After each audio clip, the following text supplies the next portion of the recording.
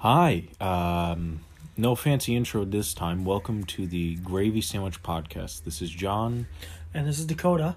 And today we're actually just going to sort of jump into things without too much of a narrative beginning.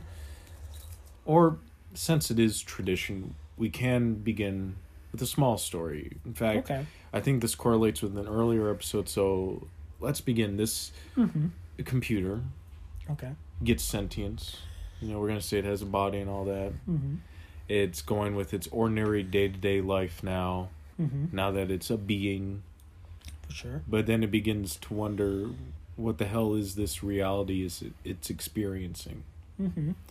And it begins to question it and begins to ponder and wonder, what is real, per se?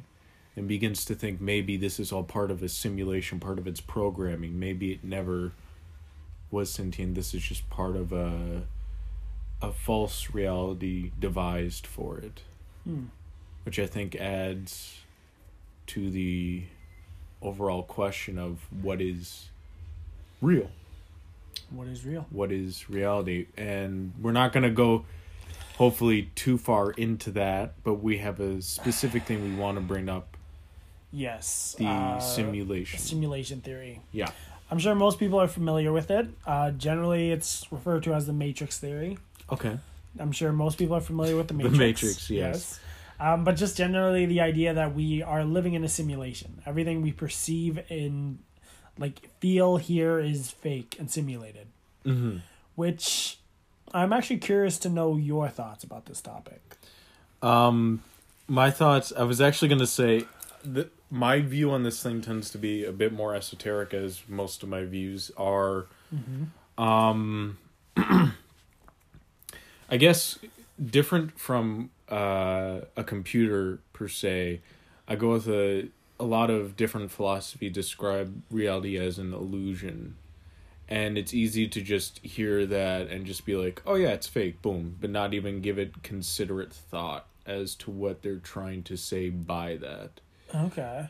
Which that in itself has a lot of depth to it. So I guess at a most basic level, the simulation is fully man-made.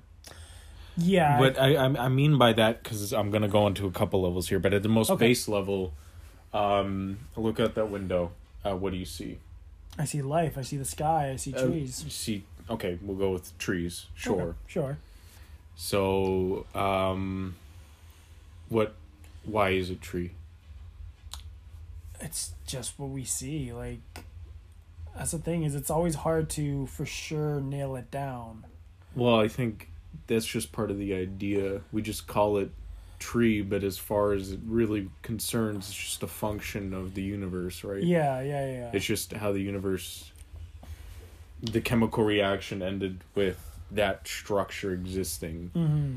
And that goes all the way to us, but it's uncomfortable to think of us as just a reaction. An extension of something else, yeah. So part of the simulation when it comes to the most base level is our identity of things. Like when we choose something's that. Like, this is a cup. It's not just a thing that exists. Yeah. This is a cup. This is its purpose. So in the world that we've structured where we identify things, this is what this is. This is what that is. Though it is part of something that helped us survive as we evolved. For sure. It's also, a lot of it is just made up. It's shit. made up, yeah. It also ties in with the fact that humans just kind of assign titles to everything. And these are just natural things. Even sight itself is just something that naturally happens. Yeah. One thing I've always found interesting is the idea that you are just made up of your own perceptions. Yes. So you perceive, even just down to colors, you see the color green as green, but for all you know, I see green differently. Yeah, well, that goes a bit deeper into it when it comes a bit more to on an individual's perception. Not even just maybe just hardwiring of someone's brain, because as far as I know, you experience reality in such an alien and completely different way than I do. Because as far as I am doing that right now, I'm having a conversation with you inside a room. But just as far as I know for you, this exact experience and what I'm saying could be a completely different conversation, a completely different environment. We could be like on clouds in the middle of the rings of Saturn, or even more bizarre than that, like a place that doesn't even have gravity. Like, everyone's brain is completely unique. Especially because, like, our own thoughts shape how we perceive the world. Yeah. So, like, say, even not like drugs, but even just pure, like, mental, like, illnesses as well. They perceive the way they shape the way you perceive the world. So say if I were, I don't know, let's say I'm schizophrenic. Okay. Even though you see me and you talking, I could theoretically see, like, 2 other people in this room. Yes. Which is interesting, because that also kind of ties into the whole simulation thing. Well, it wasn't even going to say that, but with some of my experiences with certain things, you'll be able to piece what I'm trying to point out. Certain mind-altering things. When you experience those, like, strange phenomena, whether it be like a force or an entity or a reality or something, you physically feel it and see it and hear it, and it's like, that is real. There's no like illusion about it. It gets to the point where, like, the illusion is so well put together that it's real. And I think that begins to go with what my deeper statement is. Is the reality that we perceive normally, even without titles and all of that, may be just a function of our mind. It may simply be just our mind expressing itself. I had actually had a similar experience. This is a little bit of a tangent. Okay. When I was younger, I had a dream that I had a girlfriend. And I always went to her house. As we all do. Yes, and then I went to her house, nothing happened, we just chilled, and then I bring my cousin to her house. Sorry. And then it's a completely decrepit, abandoned house. And then I bring him to, like, the bed where we were chilled, and it's literally just a dirty mattress on the floor. And then he, like, turns to me and he's like, "Are you okay? Are you okay?" Like, and I was like, no, I swear, she was here. This is real, blah, blah, blah. And I woke up, and in that moment, that, like, completely changed the way, like, I thought of things. It kind of, like, had a weird effect on me where I was truly afraid, like, how is anything I see real? I'd say this is probably, like, my earliest, like, even spiritual moment. I was like a child, and I was 7, and when I was a kid, my mom would often bring me to the beach, or we'd try to find something to do on, like, weekends, make it a special event somehow. For sure. Even though we didn't, like, have anything to, like, to celebrate, or any much money to, like, do much with.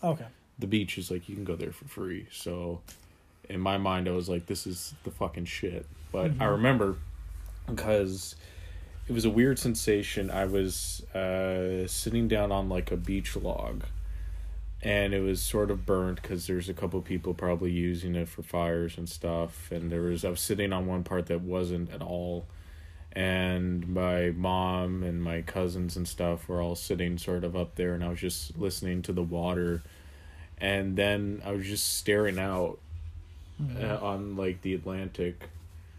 East Coast for life. But no, I was staring out to the Atlantic, and I remember I was looking at the waves, and something clicked, and I was like, they're kind of hollow. And this sort of hollowing sensation came around to, like, everything, even myself, where the best way to describe it is, like, I looked at, like, my arm, and I saw it, I could feel it, all that. And even though in my mind, like, I know there's, like, muscles and blood and bone and cartilage and everything that exists within the body that helps that, it was like hollow. It was like, the best way to describe it was, it would only be there if something happened and my arm cut open. Then it would materialize. But then, as long as my arm is fine, it's like, it's empty. It's almost like Schrodinger's cat, sorry. No. Like, until you perceive it, it's not... I don't know if that Schrodinger's cat would fit that necessarily. That's more a hyper state of reality. This is different from that. And the perception got deeper. I'm trying to find the words to be able to explain the sensation. No, this is a bit difficult. I don't talk about it much, but essentially, this hollowing sensation sort of filled everything. And I remember when that happened, everything kind of felt just like something in my head was like, yo, this ain't real, John. And that scared the fuck out of me as a kid. I was like 7. Yeah. And I had this like sort of miniature awakening experience. And I was like, oh my God. And I got like really scared. I was like, it's not real? What? Huh. And I don't know how that realization even came about. It was just, and I've had like a lot of those through my life. I've definitely had ego death and awakening experiences throughout my life, but it usually doesn't happen at that like young of an age. Such a stark, yeah. So it took me like years until I was like 14 or 15, so like an entire lifetime for me at that age later to like hear about, you know, these different ideas of reality and people's awakening experiences, and then being like, oh shit. So maybe I didn't have that crazy moment. Maybe I was like, something just clicked. Yeah. And I don't know what it was at that moment that triggered it. It just happened. Huh. I did have something more to say about the experience itself, but it left as I started to sort of open up about just my history with the whole thing. But I guess my views on it, I'll just continue. I'll ramble. My views on it got... Sorry, I'm liking the story. Keep going. It's all good. Thank you, man. So... essentially, when I was like 14, after I was already converted into Catholicism, because I did grow up in a Catholic house. Oh, I don't know if I was even aware of that. Interesting. No, I grew up in a Catholic house. I'm not a Catholic anymore. I don't practice. Okay. I'm an atheist. Very good. Yeah. But I remember after that, because... it was weird. It's weird because before that, I was dead set on being like, yeah, God's real, Jesus is real, and all that. But it was after I was confirmed, immediately I was like, yo, this shit doesn't seem real anymore. This seems fake. That's interesting. Your perception just changed.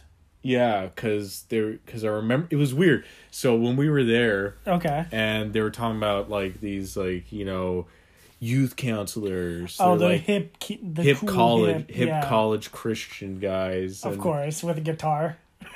Yeah, so they were there to talk with us at like this big cathedral that we have back home. A legitimate cathedral. It's like a fucking palace. Sorry, just side tangent. I used to work at the museum for that cathedral. So I did have history there, but okay. I remember when we were there, they had a glass of milk, and they're like, this is you, right? And this chocolate Nesquik, this is God. And he squeezes it in, and it goes to the bottom. He's like, yeah, see, it's there, right? Yeah. And they're like, yeah, once you accept God, he's there. You know, he's part of the glass. He's part of you. Yeah. But he's not part of you. But when you truly accept God into your being, and they swirl it around, and they have the chocolate milk, and they're like, now take a drink. How good is that? And it's like, it's pretty good. And that was their way of saying, like indoctrinating, almost. Not indoctrinating, but I think the message is like to be like absorbent of the lesson that they're trying to teach, like be absorbent of like the divine. Yeah, in the your life. idea. Because it's one thing to just be like, yeah, God's there, whatever. It's another thing to truly believe, to like absorb it into your being fully. Yeah. And I think when I saw that, a part of me, it was weird because I think it had the opposite effect. Instead of drawing me towards Catholicism, immediately I was like, oh, this shit just isn't it. Yeah. And so after that, when I was 15, I got into like all that spiritual stuff, like of course, chakras and astral projection and No, not Satanism. That shit still scared me for like ages because that part of me was still like. That shit still scares me. Not gonna lie. It's not. It's not. I know nowadays. It's not scary. I'm scared of like the fake Satanism, but that's a tangent. Sure. Okay. But yeah, because it took me ages to like try to get an experience like that again, that hollowness.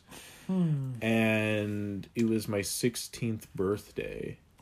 Okay. And at this party, I won't say any names at all. For sure. But maybe use initials. Not even. Okay. Not even. No. AD, sure. Okay, after death. After death. So after death, that's who we're calling this guy. Yeah. He's a good friend of mine. He was very big on tripping and stuff, and at the time I was very anti against it. I was like, no. And he's like, dude, just I got this right here. It's called dimethyltryptamine. Wow. Was that your first experience? That was my first drug ever. Wow, you went hard right away. Yep. So I had it, and immediately it wasn't the hollowness of it, but it was like a connectedness and everything. And it made me reinterpret that hollow moment that I thought was so scary as a child. It's because I didn't have the context, but I was like connected with everything because I shared that hollowness with the environment and the world around me. And yeah. Like when I say hollowness, it wasn't just a physical thing. Like it was even like the words and the sounds had an emptiness to like it. I don't know how to explain. Like things that weren't physical had that emptiness to them as well. That hollowness. Okay. It was like, again, it sounds completely ridiculous when I try to recount that, but that was my second major experience with it when I was 16, which was like 9 years later. And then after that, I was like, oh my God. Whoa. You had like your own little awakening. I was like, dude. That's crazy. This shit's kind of false. And I tried to reconcile it for ages. So I was like, I identified as like a theist. Like, it's like, I believe in a higher power, but I just don't have a religion. And you just don't know, yeah. And then I was like pagan for like a year and a half. Okay. And I went to like all the different pantheons and I was trying them all out, these different rituals and stuff. Were you like a Wiccan? That's generally what they are, right? Wiccans are perform pagan magic is what they call. I did more traditional magic. Okay. Shit like that. So interesting. I got really into like Norse, and I identified as a heathen for a while. I don't know if I should actually share this story, but I think I do want to for people who are going on the spiritual path, because there's a lot of people out there who try to exploit that and use that against you and have power over you. For sure, yeah.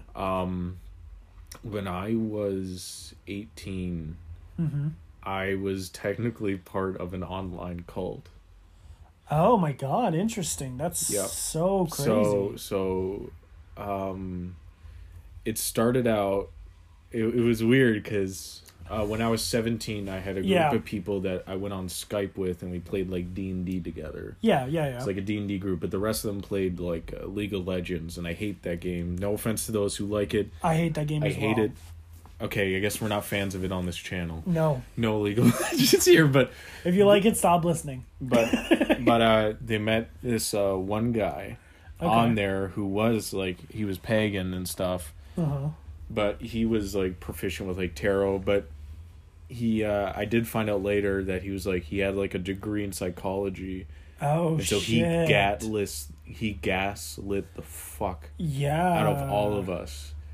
And it started out like, he's just like doing some weird stuff, and I was just, at the time I was really open to like experience strange phenomena. You're young, makes sense. So I was like, yo, yeah, that's crazy shit. And I remember at the beginning it was like really mind-blowing stuff. I was like, whoa, these concepts. And he introduced me to a lot of occult ideas. Okay. But he never understood them. And I know that in retrospect, the guy was an idiot. Like, he was brilliant book-wise. Yeah. And he liked the occult for its aesthetic and the power it could bring him. he didn't understand a fucking thing about it. He didn't respect it. He didn't respect it. He didn't understand a thing. He didn't practice it. He was full of shit. And so this goes on for a bit. We're all getting along, and I'm learning, new concepts and stuff, and it's interesting. But then I notice at one point he begins to contradict himself. Yeah. And so I tried calling him out on it. In private, I'm like, I don't mean to call him out. I'm trying to be like, you said this. Straight up, yeah, like just for clarification. You said this, but then you also said that. I don't understand. What do you mean? And he got like really volatile with me. And so I sort of set me off at the beginning. And then after that, because I was like the star pupil. Yeah. Because I was like the favorite one. You were fully ready to accept everything he said, essentially. Yeah. And then when I started pointing out the hypocrisies, he started getting angry with me and shit. And I was like, huh.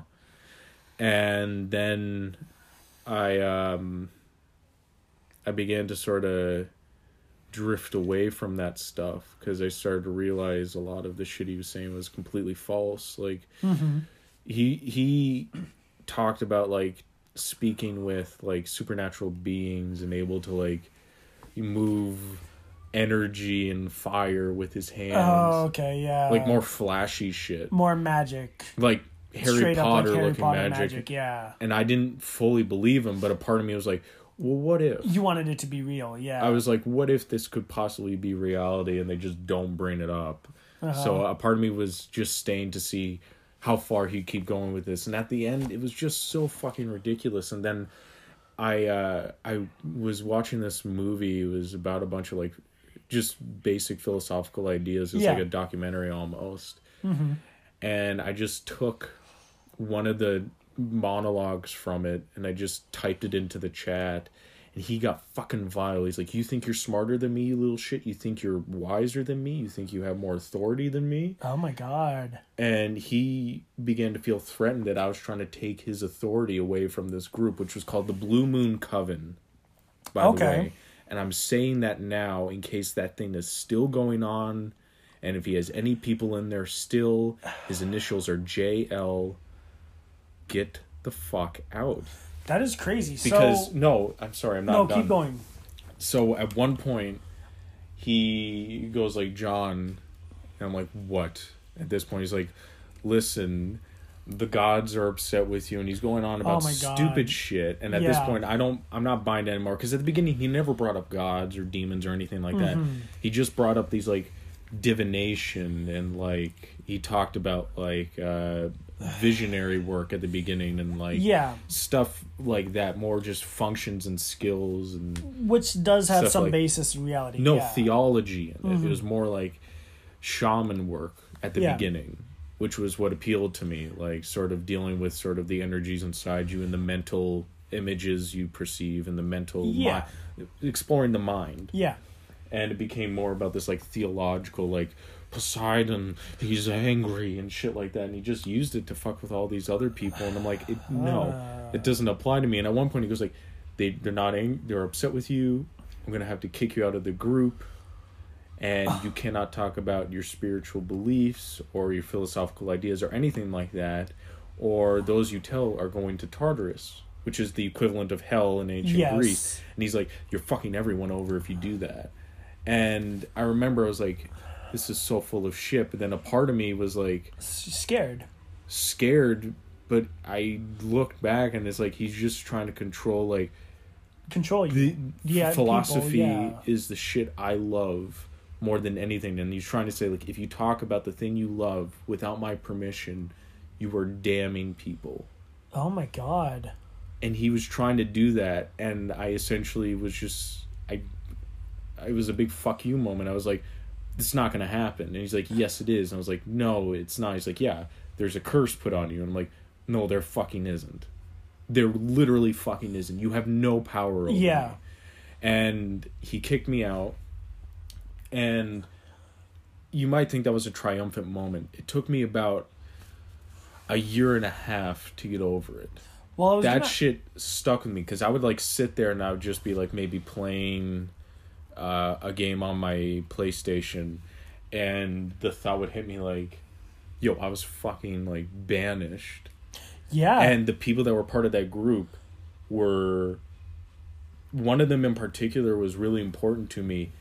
We fucking hate each other now. We're enemies. I'm at the point I could forgive this guy if I ever saw him again. Oh my god. I could forgive him, but as far as I know, he still fucking hates me. Did you know these people in real life, or was it strictly... The JL guy, I didn't know in real life. The rest of them were like a... Three of them in the group I knew personally. And they hated me after that. They excluded me because he got them to, like... Holy shit. Hate me. And that's part of it. It's part of the gaslighting shit. But one of them who... it was ironic that everyone in the group's name started with a J. But this guy, his name was James. And I don't feel bad saying his name. I'm not going to say his last name because... Yeah, don't dox him. No, because if I could meet this guy again and I could talk this out and hopefully we could be friends, because this guy was the dude who introduced me to, like, role-playing games. Oh. But role-playing games are what introduced me to, like, acting. And, like, that would go hand in hand. My passion for life. Huh. And a part of me has to thank this guy James for that. Mm-hmm. He essentially was the first... He wasn't the exact first, because a lot of people are like, you should go into theater, try acting. Yeah. But he was the first one to, like, show me through a different medium, like, oh, this is shit I actually really want to do. And so this whole cult mentality, cults in general, will fucking tear you apart. They will completely ruin you. And that shattered my perception of reality for a while. Like, am I that big of an idiot to fall for it? Yeah, am I that big of a fool? And I'm gonna put it this way: it's really easy to fall for that shit. Oh no, for sure. It's always like an abuse of power. Like, it's an abuse of power, but the thing is, they draw you in by making you feel like super special. Oh yeah. Like complete. I think the term they use, because I looked stuff up, I think they call it love bombing. Oh. Where, like, they kind of, like, give you compliments, build you up, and then kind of tear you down when they feel like it's worthwhile. They build you up to, like, draw you in. Yeah. And to draw everyone in. And then they slowly but surely enforce the idea that their way is the right way. Yeah. And if you don't agree with it, you're doing something terribly wrong. Like, murder level wrong. And so, dealing with that... For a while, my spiritual search was hindered, and I just ignored all of it. I was just like, no, I'm not doing that. That's crazy.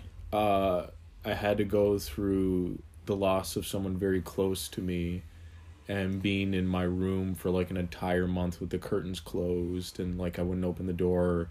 I didn't go to any of my classes. Like I completely bombed my first year of like college. I threw that away because after losing this person, I was like in such a depressive episode, didn't talk to anyone, and I remember at one point I was just numb, and a good buddy of mine, Malik, I was like, dude, we gotta figure this shit out. You gotta like get out of this, man. Yeah. And thankfully I had a good amount of support and people around me and a lot of friends to get me out of that stump, and eventually I mended somewhat from it. I mean, it still hurts, but like and now you're hosting a podcast. Now I'm hosting a podcast. Now you're leading it. But I essentially moved far away from where I was from, and I started looking again, and I began to more frequently have those awakening experiences, which some of them are vastly different in nature, but I had one day where I was able to like maintain this sort of state of nothingness is the best way to put it for like my entire waking day, and then like I just sat there and breathed. You existed. I simply just to say what I quote a lot. When people ask me what I'm doing, I usually just say, "Oh, I'm just existing." But it's funny.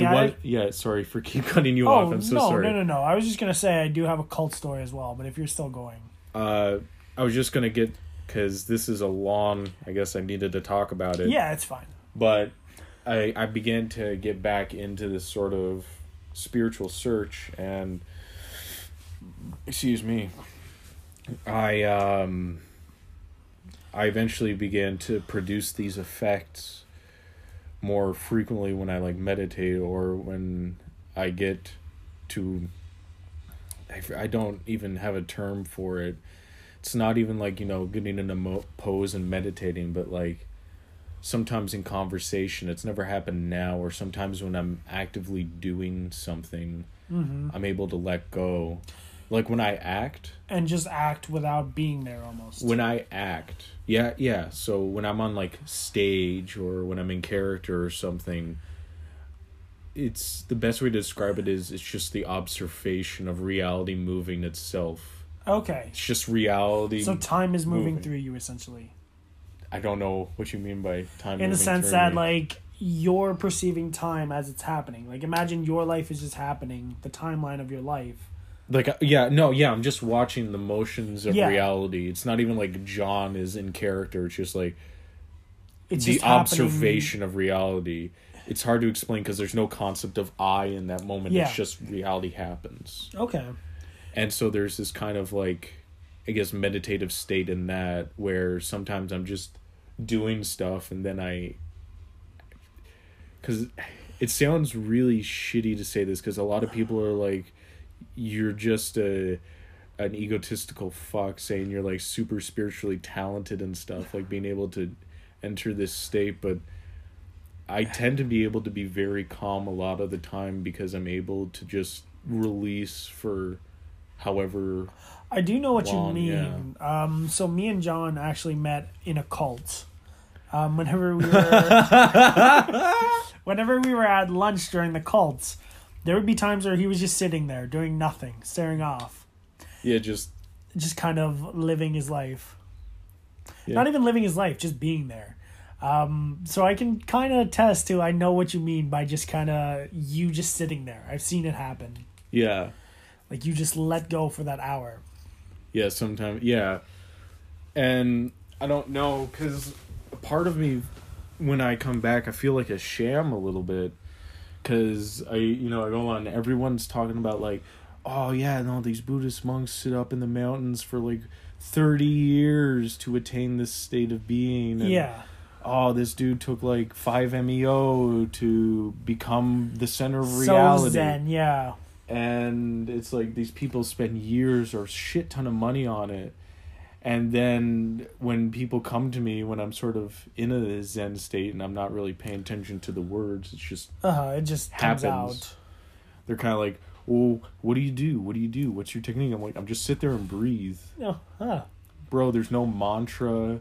There's no deep skill you have to attain. There's nothing. There is a lot of power in just paying attention to your breathe, like just letting go, essentially, because I have meditated in the past. Yeah, well, it's not even to the degree you have to like pay attention to your breaths. It's literally, it's just sit there and breathe. If you have a thought that you're attached to, just sit there with the thought, think it out, whatever it is, but like just fucking breathe. Yeah, that's the best way I can put it. And then it'll eventually just coincide with you just beginning to exist. Especially in modern life. I'm sorry. It's very difficult to explain. No, it's fine. Because even in modern life, like, life is so fast nowadays. You've always got to be on the move, or at least not so much now with COVID. But it used to be where people are always on the run. They're always going from point A to point B. Nobody ever really just sits down and takes that minute to truly, like, center themselves almost. Even me, like, I can say I've stopped meditating entirely. It never had those same effects for me. But I've always been pretty partial to the act of just, it's sort of like a mental relaxation. Yeah. I'm not going to say it's like easy, because I'm coming off as like being cocky. I'm not saying like I can just go into this state when I will.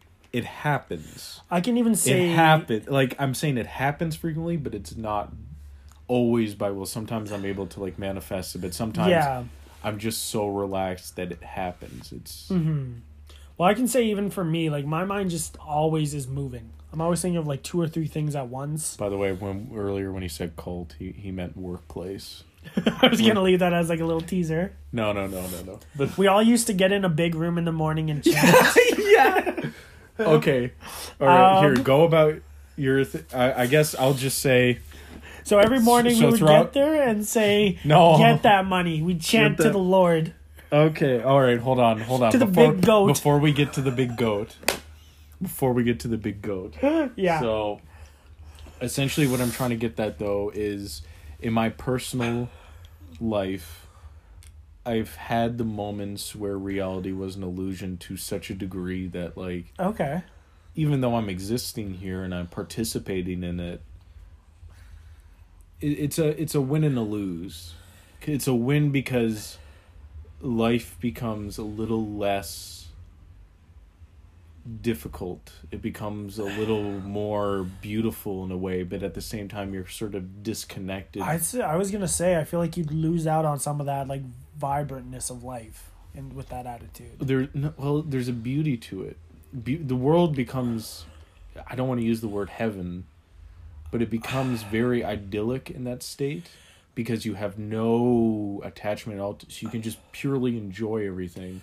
But it makes you distant from the people around you, which is why I think sometimes I find it difficult to attach to people, to even talk to people sometimes, because it's like the things I really want to talk about, even off this podcast, the shit that I truly want to talk about, it's like so niche, yeah, like it has to be something that like people kind of have to know and have experience. Some interest. Yeah, you have to have some experience within some, like I don't know, it's difficult, but I'm not upset. I'm still doing pretty well. That's good. But yeah, in my personal life, reality is an illusion like that, so I view that as the simulation. Okay. Sort of. So I was just going to say, it would be really funny if right now we just didn't talk about simulation at all. Yeah. And we just ended on a bit about how you perceived it to be an episode about simulations. But it's about cults. We did like a weird meta joke. Wow. I wish I thought of that, but no. No, long tangent, but it does go hand in hand, because I feel like you have to bring up the fact that, like, I'm sure we talked about last episode or the other episode about the idea that, like, you are just your brain, essentially. I believe we have talked about that in the past. I don't believe you're your brain or your mind. I don't believe that, but that idea has come up around there. I meant more like this is just a vessel, like the body. Yeah, I think the best way to put it, I think the reality around us is a vessel. You think everything? Like everything is a cradle. Everything is a vessel for the perception. Huh. Well, it's even that little voice, the I in you, is part of that vessel.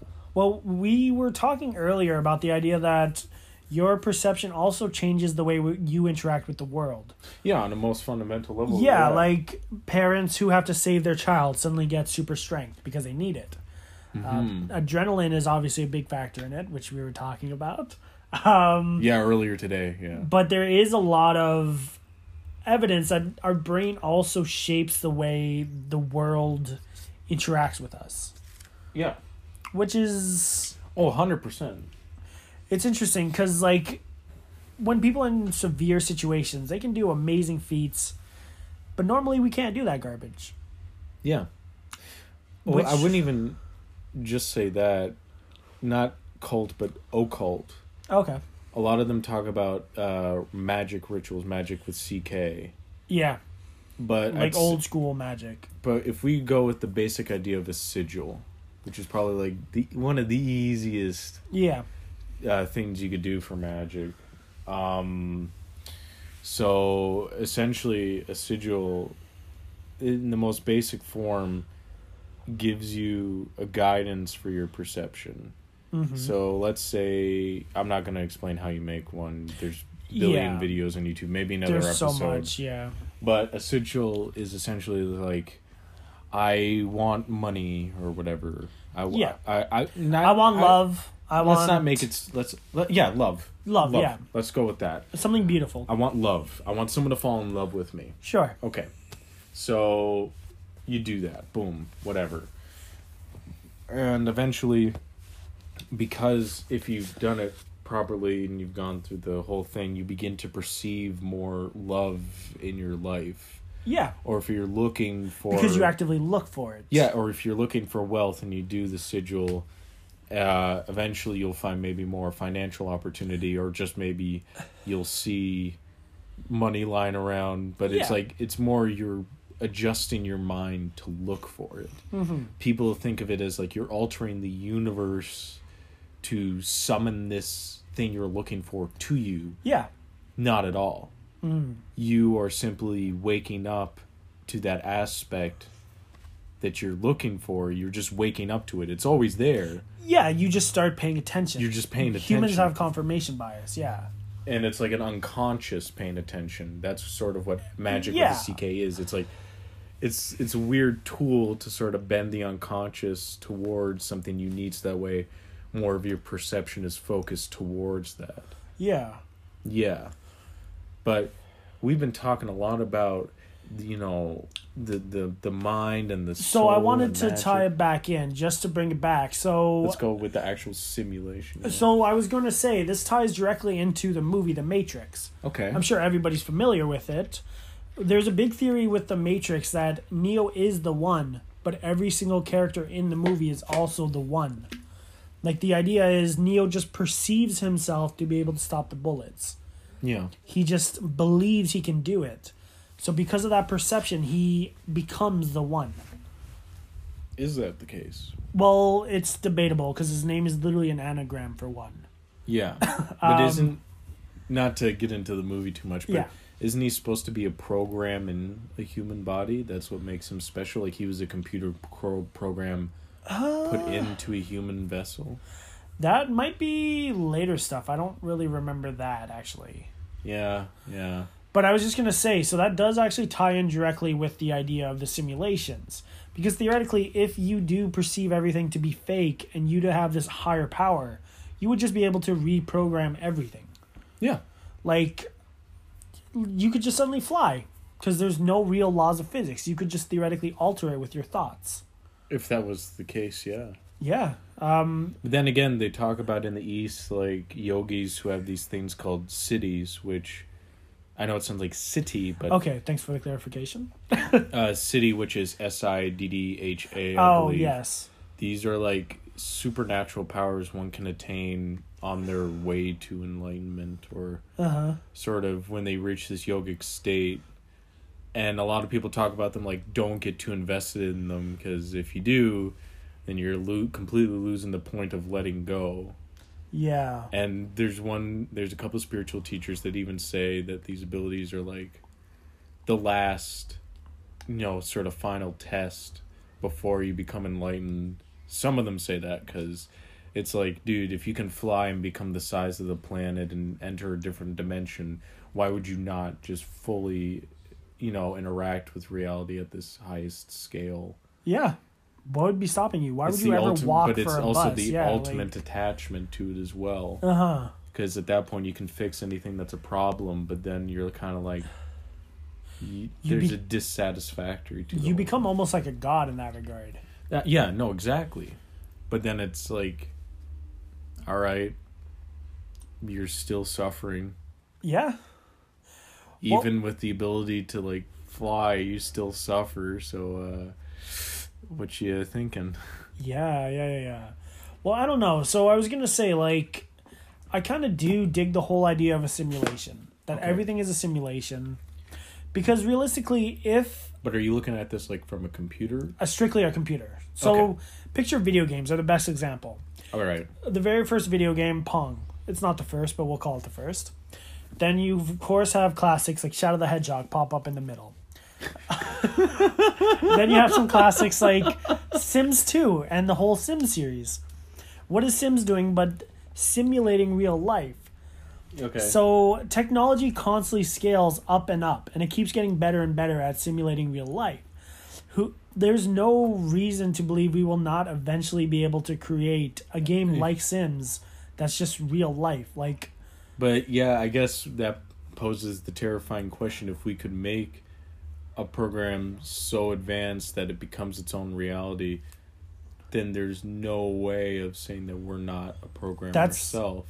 That's a scary thing. And it could be an infinite loop. Yeah, like we could be... I read it somewhere that there's this idea that like we are theoretically in multiple layers of a simulation.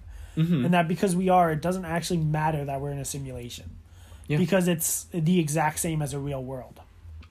Yeah, if it's an infinite amount of simulations, it's real. Yeah, and realistically, a society that eventually keeps climbing higher and higher and getting more and more technologically advanced, they have nothing but like things to earn by simulating like primitive technologies, civilizations. Sorry, they would be able to simulate an entire universe from the Big Bang forward, just to see what the history would be. Maybe, yeah. There would be no reason for them not to. Like even purely on like a game level, people would enjoy the idea of being able to create borderline real people. Yeah, create a world and be Yeah. like this supernatural Look at like force that watches over it. Oh no. yeah, like look at Elder Scrolls is a good example as well. Oh my god, I love Elder Scrolls. Eventually that's going to get to a point where it's just basically real. For that one moment you'll perceive a section of that world. But it's... I would like to dedicate an episode to the philosophy of Elder Scrolls, because that fantasy series has like some brilliant ideas in it. A lot of them are just taken from Eastern religions, but still, I really enjoy the ideas of it. But yeah, I'm down. Down for that. But yeah, look for that. Look forward next week. Not actually. Look for the Gummy Bear album. But no. So I was gonna say, yeah, like. People always say that the idea that we're in a simulation is dumb. You know, people always say we see clear glitches because they view the idea of a simulation through modern technology. Modern technology does not allow us to simulate life. No. But the future easily would. Mm-hmm. There is a game as well that you've mentioned wanting to play, so I will not spoil it. But it basically ends with the idea that humanity is dead. And they basically have to simulate a world to keep humanity living. Okay. So they simulate a borderline heaven. And then like everybody's kind of aware because they signed up for this heaven. But to them it's just like a switch. They're getting scanned into it and then they're in heaven. There's no like transition between. Oh. They never perceive they exist in the real timeline.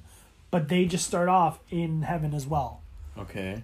Because they just duplicated their consciousness, yes. Yeah, okay. So when you look at it like that as well, there's no reason to believe humanity will not get to a point where we'll just start simulating our own things. VR is already semi-moving towards it as well. Yeah. Oh my god. Yeah. And I don't mean to scare people. I just think it's... No, we're dealing with a heavier topic. The idea that reality is fake is not a light thing, and just titling it this, I mean, anyone who listens coming in, they're gonna know that like, yeah, it's not gonna be an easy episode, even though probably a good portion of it was dedicated to warning about a cult. Yeah. It's just, I don't think it actually matters, to be honest, if we are a simulation. I know that's a weird stance to take because people like to believe that they are completely in control of who they are. Yeah. But they still could be. Even if we're AI programs and nothing we ever do will matter or whatever. That's not to say that... What's the difference between us being an AI program and a flesh person? Soul, yeah, theoretically. We still feel... Even like AI programs could be argued to be like souls when you really think about what they represent. If they truly feel, yeah. Yeah. So I wouldn't... I mean, I'd be a little... surprised if I found out. I'd be a little shook, but I don't think I'd be upset too long. That's why the idea of like an infinite layer of simulation doesn't bother me, because it's kind of like, we're all there. Yeah, like people will always... It doesn't matter how high or how low you go. Yeah, you're always in it. Peoples are always in it. You could even argue like people are afraid that like that means somebody could unplug us, right? At any moment we could die. Mm-hmm. But at the same time, we already talk about how at any moment the universe could just collapse. Like, these threats are always present. It's not, like, exclusive to simulations. Yeah. At any moment in time, the sun could just explode. Everybody on Earth could die. Like, oh, no. like, that's a very real thing. Yeah, the sun could just explode, dude. Even then, like, people theorize the end of the universe will come when the universe is stretching, okay?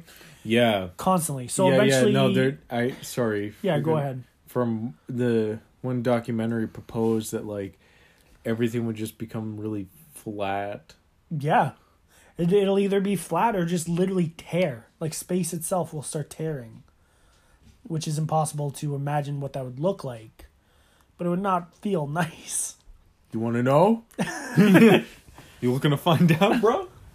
And there's actually another topic I wanted to bring up as well. I'm sure you're familiar with the Mandela effect. Yes. Yeah. So, how does the... Oh, okay. No, hold on. I think it's what you're going to Yes. Go ahead. So the Mandela effect is the idea... I'm sure everybody knows Nelson Mandela. Is the idea that people believed he died in the 90s. But then he actually died, I believe, 2016, or he's still alive. No, he's dead.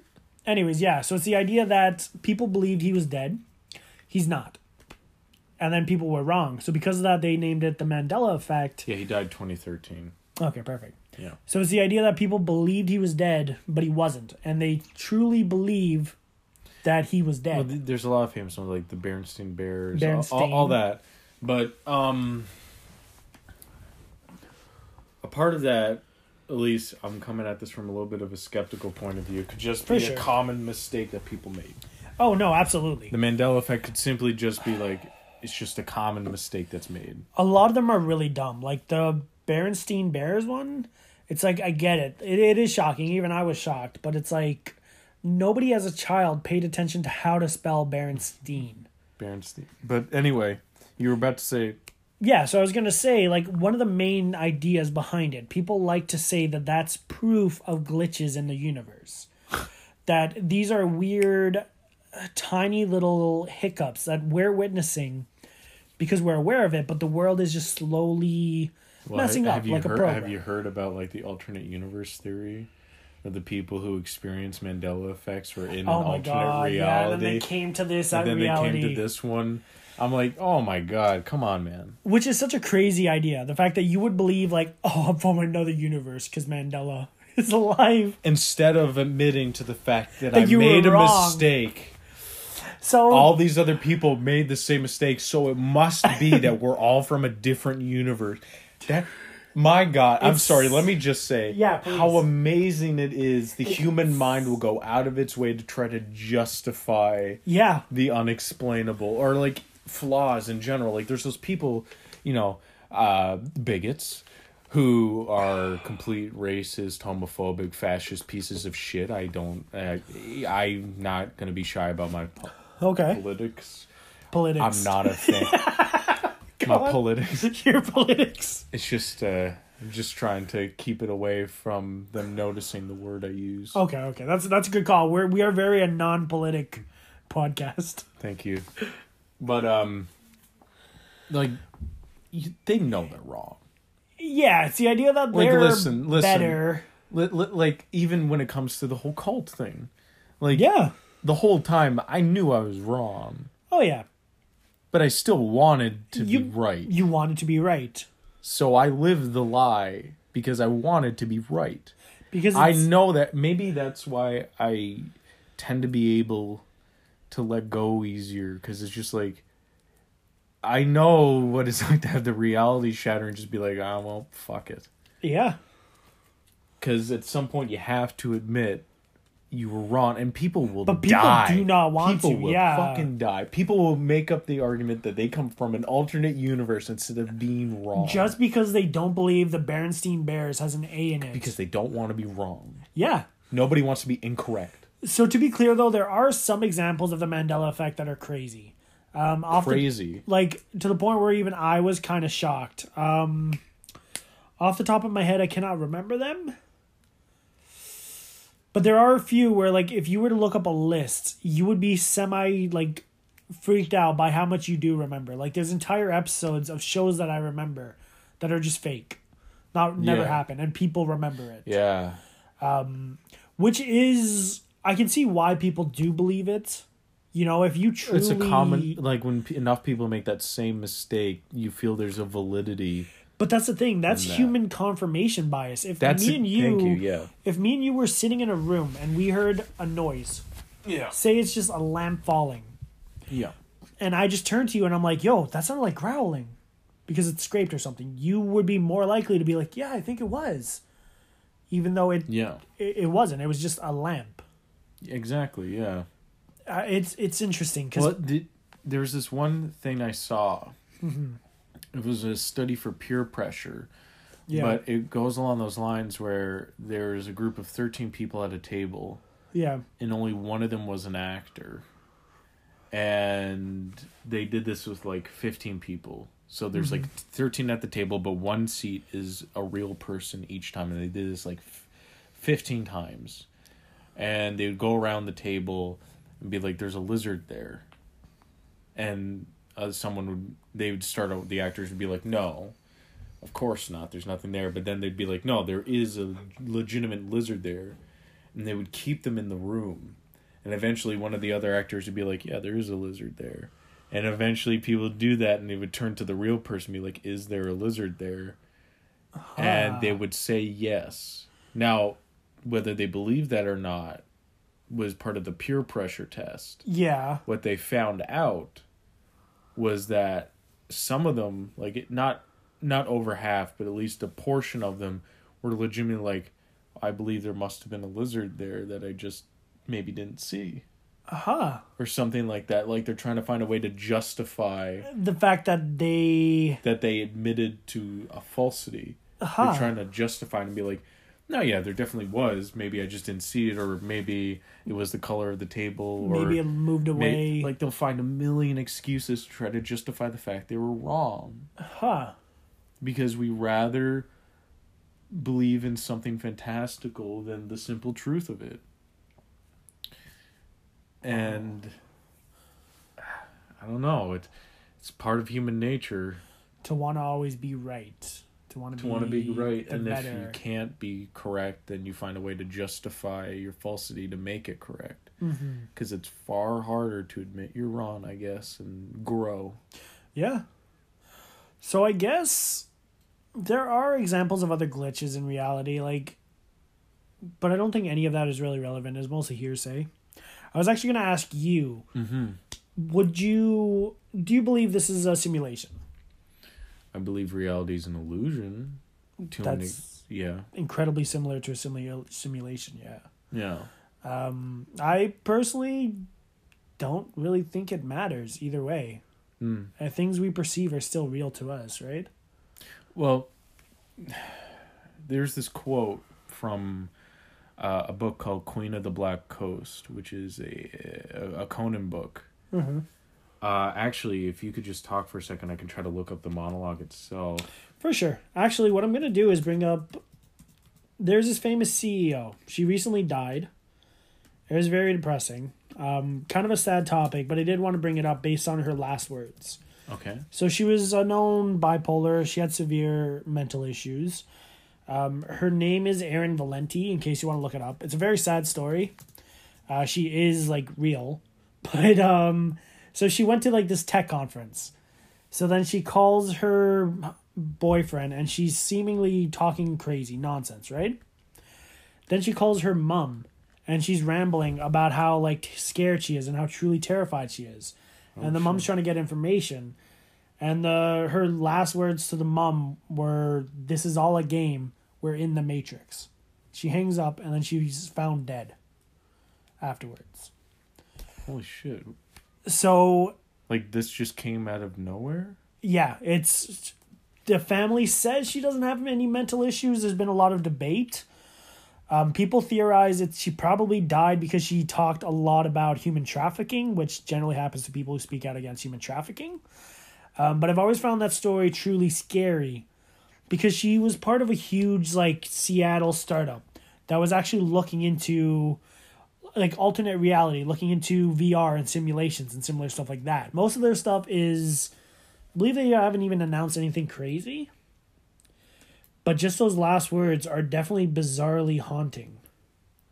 It happened around Thanksgiving last year. Okay, I can't actually find the quote itself, the monologue from the thing. But essentially, so Conan himself is... speaking with Bella, or I can't remember how to pronounce her name. It's actually, Belit, I believe. Okay. But she is like the captain of this pirate ship. Conan becomes a part of it. Mm-hmm. But this is the first woman that he genuinely like loves in his life. Like not just like slept with or had an interest in, but the two of them genuinely love each other. And it's really cool because you get to see them sort of talk about like what they think about life, and it's this really cool moment where you see how intelligent Conan actually is. He's not a bubbling idiot. He's not just idiot. A dumb barbarian. No, he's very smart. But the two of them are talking, and she's asking him about like his faith, and he essentially is like, "Listen, I don't care whether the gods exist or not. I don't know if I have to await the mists of Crom's realm, or if I'm going to go to Valhalla with Ymir when I die, or if there's going to be nothing like the Nemedian skeptics." Nemedians are like a group of people. Okay. Essentially doesn't matter. But when my blood boils, when the blades flame in crimson, when I taste the blood of steak that I eat, when I taste the sting of wine on my palate, when I relish in the glory of victory, when I do all this shit, whether reality is an illusion or not, it is real to me in that moment, and I will fucking enjoy it until I die. Conan has this like beautiful philosophy of like, literally the past doesn't matter, the future doesn't matter, nothing matters but you in that moment and what is happening. And because he's this, great, hero, he's led armies, he's killed sorcerers left and right, all this stuff. But in the end, you kind of get a glimpse of him just like, I'm just trying to exist. If I didn't have to do that shit, I probably wouldn't. Yeah. I just do because I have to. It's not my fault that I end up running into every magic-wielding dick in the world. They just happen to want to kill me. Mm-hmm. It's not my fault. Mm. So, like... But, yeah, it's just a quote that I love it. I used to be able to recite the monologue off by heart. That reminds me of one of my favorite quotes from this video. I don't know if you've ever seen it. So, it's like... It's something about, like, in this gym high school, right? Mm-hmm. And, like... people are talking about how wrestling is fake, okay? Yeah. And then one man stands up and he's crying with tears in his eyes and he says, "It's real to me, damn it." Because he perceives wrestling to be real. He wants it to be real. Yeah.